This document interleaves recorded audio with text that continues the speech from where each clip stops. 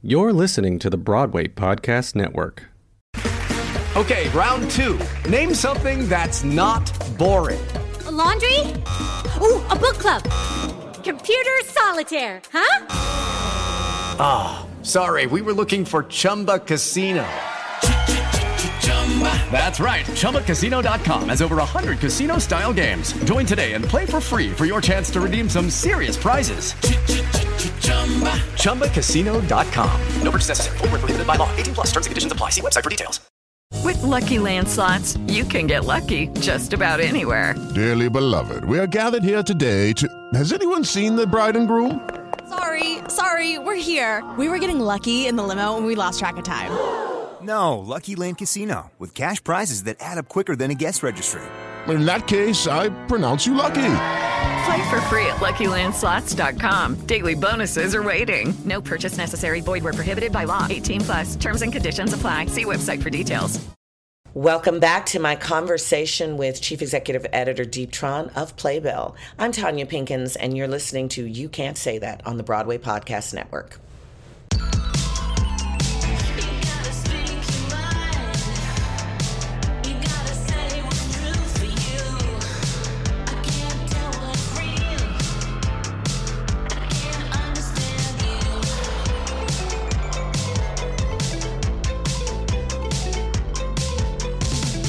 To me, the purpose of the conversation with you is to talk about these little sticky things because it helps me to understand, and hopefully it helps other people to understand. In the last month, there was that young girl from 1776 who that article was like, and I read it and I felt so bad for her. I thought, she's not done many interviews, and she got real comfortable and thought she was talking to her girlfriend or something and didn't know. So it was like there was a part of me that was like, I don't know what you said or the context of what you said it in, but you have to learn how to do interviews better.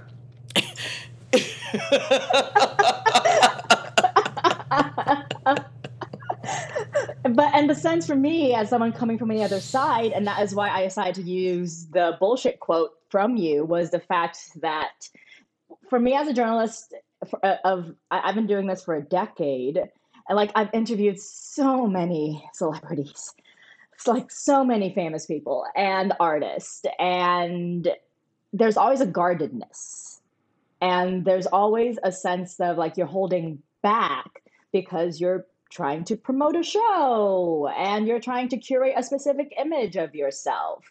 And so for me as a journalist, whenever I am able to pierce that veneer a little bit, or whenever I see another journalist pierce that veneer, I'm always thinking, yes, finally someone is being honest. We can finally have a real conversation about what it is to make theater. And it's not always a positive experience, even when the marketing, demands that it be framed as a nourishing experience for everyone.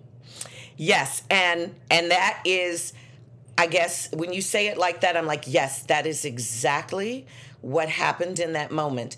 I was sharing with you from a specific personal conversation, and I shared intimately the details of that conversation. And so I think probably when I was talking to you about that, I was a little off guard and not thinking that I was sharing this intimate thing. So I wasn't expecting to find it because, to be specific for people, one of the things I experience as an artist is that the gatekeepers are always trying to have a let's you and them fight, even between artists, so that they can be the mediators and arbitrators between people.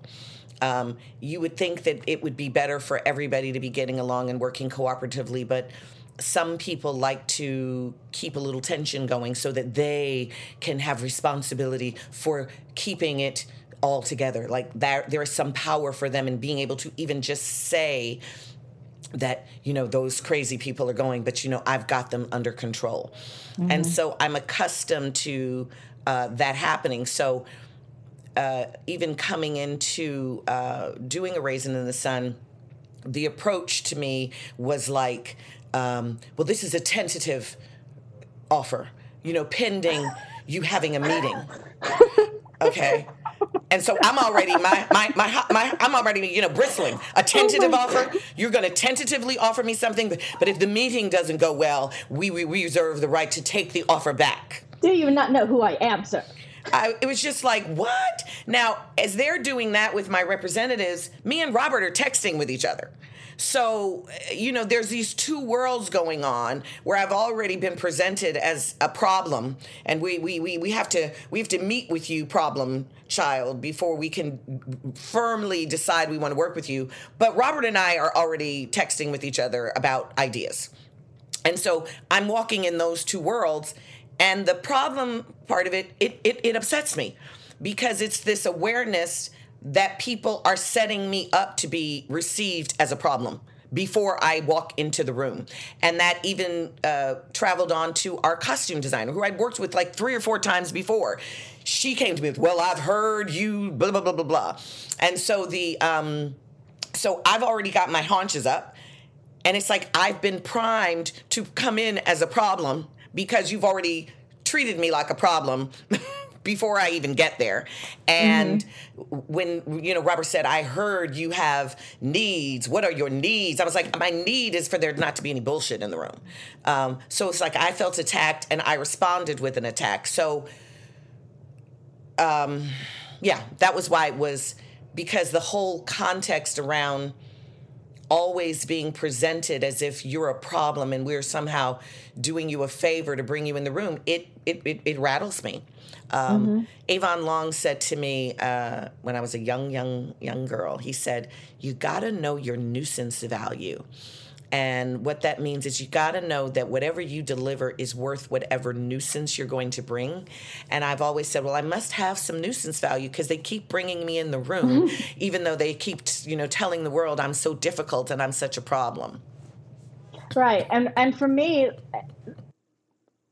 as someone who is trying to tell the readers like why you have gotten this reputation as being quote unquote difficult, when in reality it's just you speaking up for your needs and doing the thing that everyone says they want, which is more equitable workplace environments. I found that quote of I want there to be bullshit in the room, like for me it read as I have limits. If I see anything going on that I don't agree with, then I'm going to speak up. I'm not going to be afraid.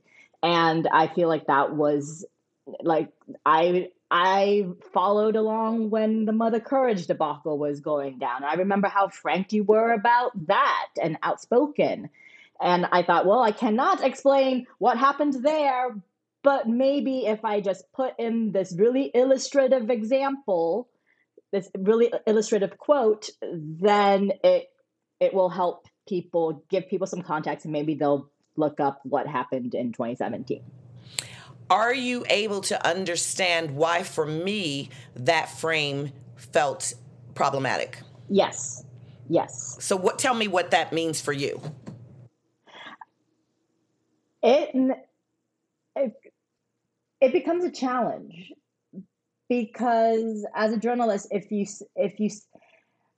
for me, I want to show people what you're like and how you speak and your personality. And if you're an outspoken woman, I feel like it would be dishonest to not address that. So how do I put it? So for me, in our 45-minute interview, there was that one comment, and that was in a conversation. And so for me, I'm like, I don't speak like that when I'm speaking to journalists or to the public. I spoke like that in the situation of an attack. Someone attacked me, I attacked back. So I guess for me, it because clearly I speak like that. I said it, but it is a piercing of my own idea of myself that would be chosen as the description of me, because I don't think of that as, like, if that's what you were, to me, like, if that's what you're expecting of me, you're expecting me to come in and curse you out. You know what I mean? And I don't think of myself that way. In fact, I think I work very hard not to be that, but maybe I have to let that go. And when people come in, maybe I should just start cursing people out now. No, I don't think so. I don't think so. For me, when I read that, when I heard that quote, I heard it as not as someone who's going to curse people out. It's like not as someone who's going to tolerate, foolishness. Right. I completely get the why for you. I'm just saying for me, as someone who is literally always erased and made invisible in the room.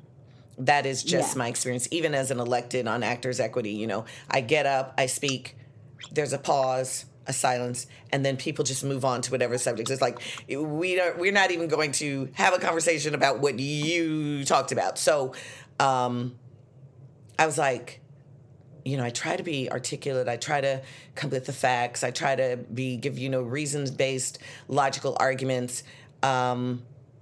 And yet, if I look in my experience, sometimes the people who I experience who get up in the room and use the swear words, they get a kind of praise and celebration that makes me cringe. Yeah. I think that was what I was alluding to when I said for women of color, there are just certain things you're not allowed to do. Like when you say, I'm not allowed to be. When you, Tanya, said, you're not allowed to be angry, you're not allowed to raise your voice or to curse people out. I understand that very deeply. Yeah, and so it's this. I feel like the larger picture is how do we, as people who are invested in creating more equality for everybody, and particularly for arts, because I feel like artists are the soul of a society. It's what we really have to pierce is the people up above who are trying to keep it at let's you and him fight. And I don't know what the answer to that is, but that's certainly why I wanted to have this conversation, because journalists are artist friends. If people aren't writing about you, nobody knows about you, and you don't get attention and you don't get opportunities. So there's nothing good that can come of having an adversarial relationship with journalists, unless you're, just from that, someone's going to keep writing nasty things about you. And in the world that we live in now, the algorithm will have everybody talking about you because of the nasty things about you. But I don't think many people like to just have nasty things written about them. No, I don't think anyone wants to be Twitter's villain of the day. Though I will give you a little insider trick that journalists do to get artists comfortable. Because for me, as someone who's done this for a long time, I've noticed that the longer I speak to someone, the more comfortable and the less guarded they become. And, I share some things about myself just so that it feels like we're having a conversation.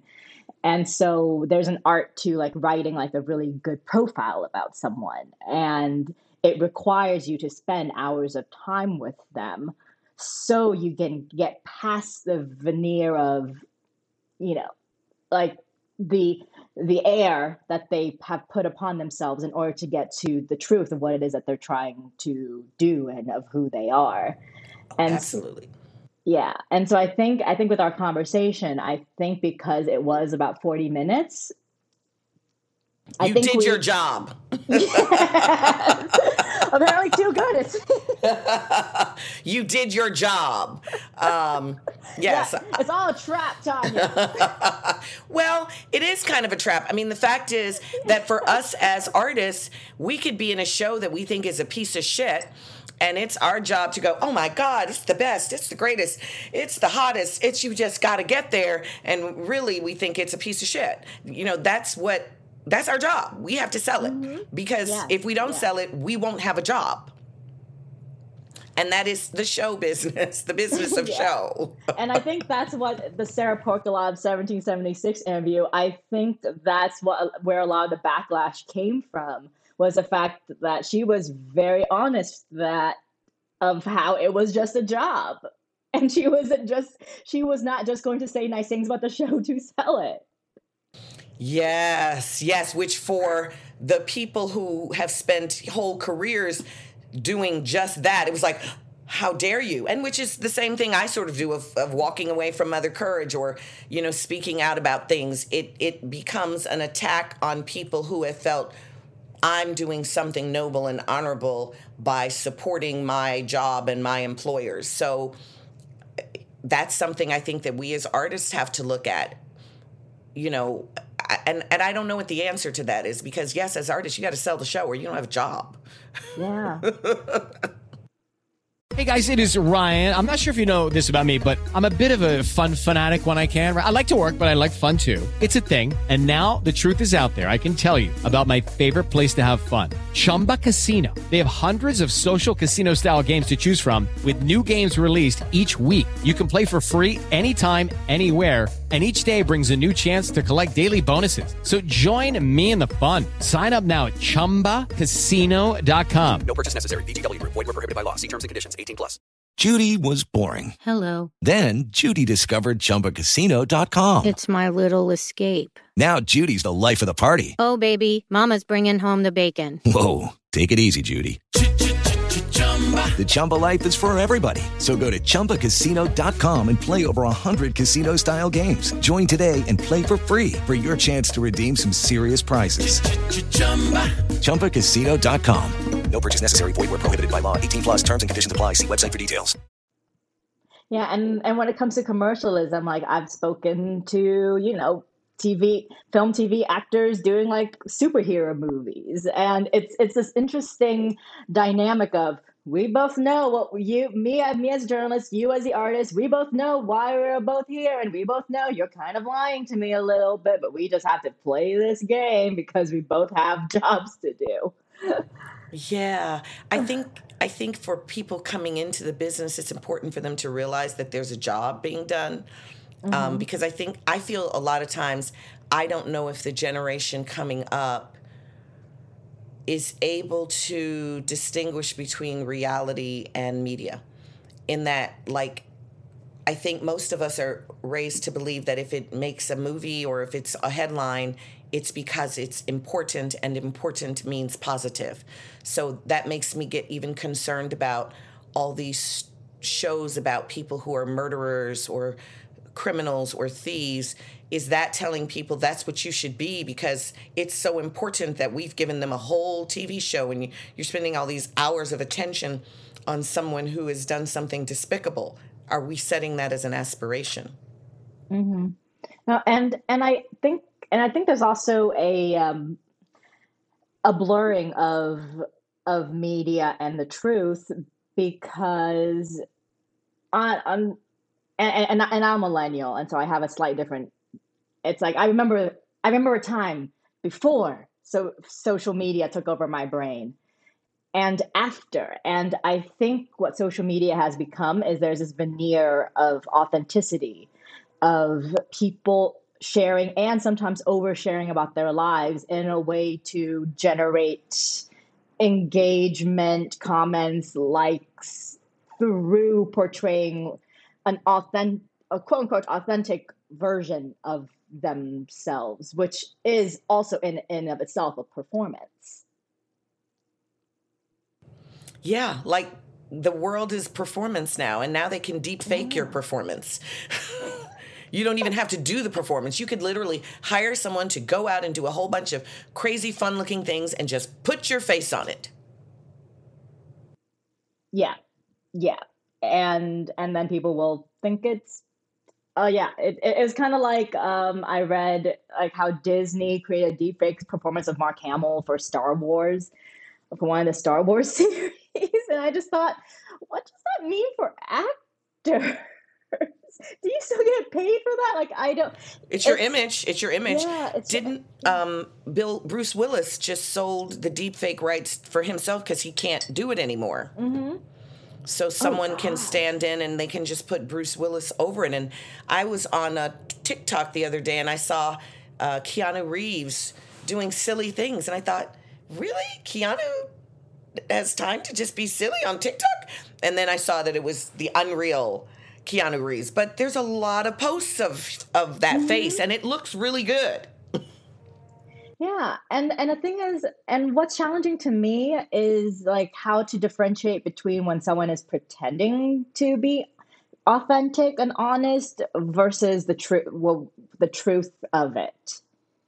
When you finally found someone unguarded, and I feel like, yeah, How do you know that? I have no idea. And for me as a journalist, like I just have to go by instinct and by like, do I feel like they're actually trying to connect with me right now versus talking points. Right. Well, we're all trained to do the talking points. And if we're on a show, the press department has sent us a list of written talking points that they want us to be sure that we speak these talking points. I mean, that's the job. Interviews are advertising opportunities. So yeah, we're given talking points, and we've got to figure out how to naturally weave that into our conversation as we're talking to journalists. So what do you think really is the job of the journalist if, in a way, they've come to you because they want advertising, and yet you want to get to something authentic? Like, what is your job, and how is the capitalist part of it interfere with your job? That's challenging. Wow, that's a big question. I mean, the capitalist part of it is very simple, which is I need to get as many eyeballs on this article in order to justify the money the advertisers are paying to advertise on the site, and to gain revenue. And so that is the capitalist part of it. But the thing at the same time, most of the things I've written that have, quote unquote, gone viral, I never intended it to do that. It was me following my own instincts on what makes a good story and what I would want to read or what I would want to get out into the world. It's kind of like for an artist, what show am I going to pick, or what project am I going to pick, and how well is it going to do, and is it going to sell? I feel like at a certain point you can't think about the marketing aspect of it, or it kind of hinders your ability to do your job well, to create the thing. And so, do you think of yourself as an artist too? I wouldn't say that, because I don't create from whole cloth. I take what artists have given me in terms of their time and their input, and I try to create some. And I consider myself like the middle person between what the artist is making and what the readers want to know, and how to translate that, because there are certain industry insiders type terms that perhaps we don't get into, because it's not, people are not going to understand that, or if we want to, then how do I talk about it in a way that is easily understandable to someone who doesn't have a BFA in theater. And for me, and talking to artists, that I think that was what I was talking about earlier with like piercing that veneer of that veneer of marketing. It's, for me, I think audiences can tell when this article is just an attempt to sell a show. It's an art, not a science, right, of writing. And so I think when the person I'm interviewing just sounds like they're giving talking points, and then I'm publishing that into an article, I think people can tell. And so I think people want something a little bit more honest, because frankly, it makes it more interesting. It makes it a more interesting read. It doesn't feel as, I mean, granted, capitalism is the air we breathe, and so someone's always trying to sell something to us. And I think my job these days is to try to move into something a little bit deeper than that. But as I told you, since I just started this job, it's a continual struggle of how to do that versus the capitalistic imperative to gain revenue. Right. And I like I said, I don't think struggle is a problem. I think when you surrender to the struggle and go, look, I just got to get the eyeballs, that's the problem. When you aren't still struggling to do something that's going to plant a seed that's going to move us evolutionarily forward to something better. Like, as long as you're engaged in the struggle, succeeding is not, to me, the point. Yeah. And I think for me, when I'm covering a show or a movie, for me, there's always an audience for everything. I mean, it won't be the same audience, but there is an audience for a particular type of work. And so, like, what can I ask the person I'm interviewing that can reach that audience? Or what can I ask them that will build interest around the work beyond, the perfunctory, art making is important. Right. A friend of mine said at one point that they thought that the most, the people that become the superstars are generally mediocre, and that there's a part of capitalism that elevates people who are not the best, because then the audience can look at it, and as they're admiring it, they can think inside of themselves, I could do that if I wanted to.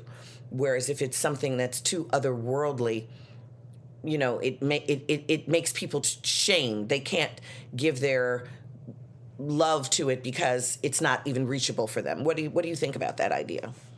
I think relatability is an important part of it, because what is art? It's like the study of being human, right? And like there has to be, I feel like for something to connect with an audience, there has to be like a core, like a common core of just like something.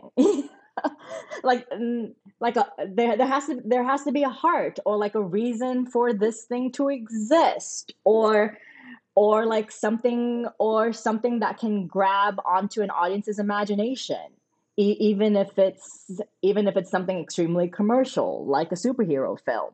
But there are audiences for that.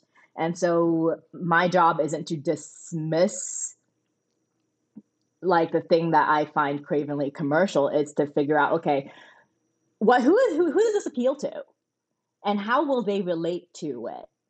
Like, what's going to be that thing that makes someone want to return to this multiple times? And so I think it that's also why people like grab onto artists and celebrities, is because like there is an aspect of you that they admire, or like they want to build in themselves, or they relate to. And I think sometimes that can be toxic, because then they think they're entitled to every aspect of your life. But I think that's the balancing act of entertainment, of trying to give something of yourself so that people can relate to it and can see the art and become invested in the work that you're doing, but also leave some parts of yourself, private. And I think social media makes it more challenging, because, now that private lives is now currency. Yeah, our private lives are currency. I sometimes feel very sorry for people who are super, super famous. I mean, my own experience just with the little bit that I have is just that sometimes people don't even experience me. They have an idea of me. Oh, Tonya Pinkins. I'm like, I'm right here. And they're seeing some character I played. And I don't exist.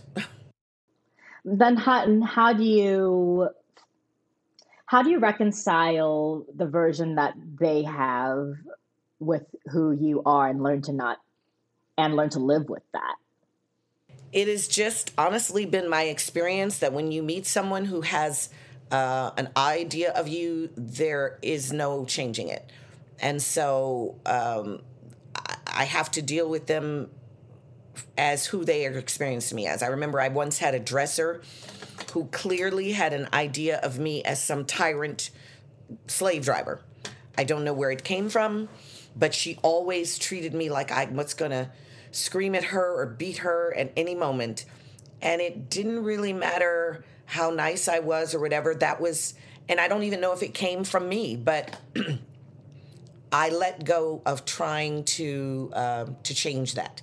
I had to go, okay, well, that is another version of me, and there's a world, and then that's who she's going to tell people I am. And you can always tell when you're meeting people who are having a relationship with their idea of you. Mm-hmm. Sometimes you get to break through that, and it's usually in some amusing way. I remember I went out with a friend once, and it was like a birthday party. Oh my God, this is such a funny thing. Anyways, and someone was talking about Tonya Pinkins. And then you walk into the room. No, I'm sitting there listening about myself. And I'm like, well, you know what? I am Tonya Pinkins. They're like, oh, you a lie. And we've become friends because I was sitting there listening to them tell stories about me, and they didn't even know me.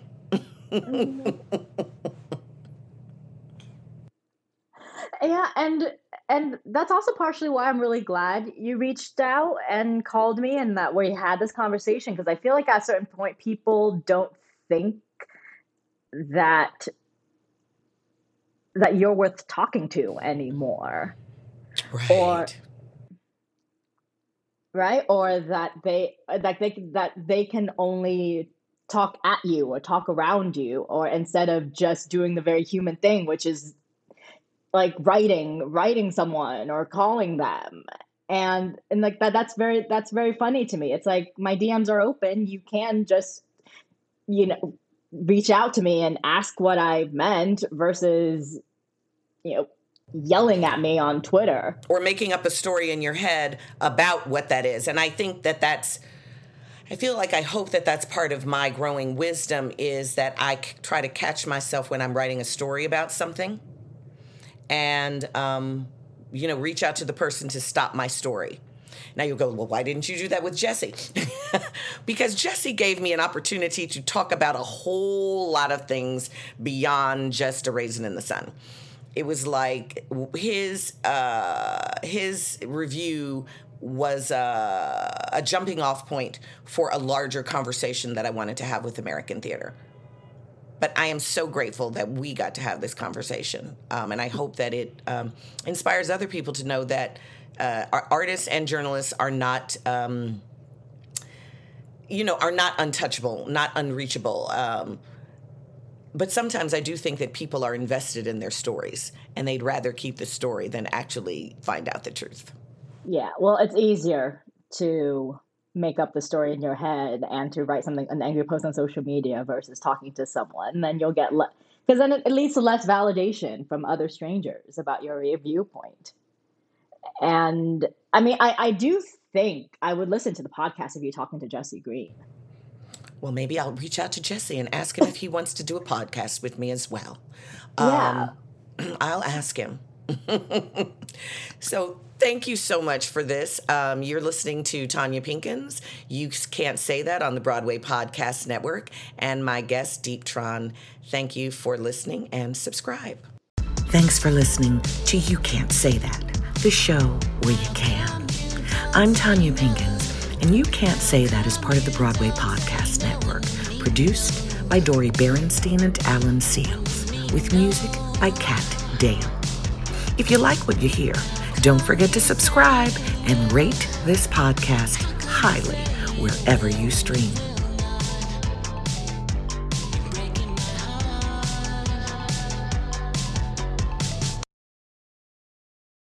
Hey, it's Leslie Odom Jr. here on the Broadway Podcast Network to tell you about the Rise Theater Directory, a program of Maestro Music. Rise is a national online resource designed to connect and empower backstage and administrative and creative theater professionals from underrepresented backgrounds.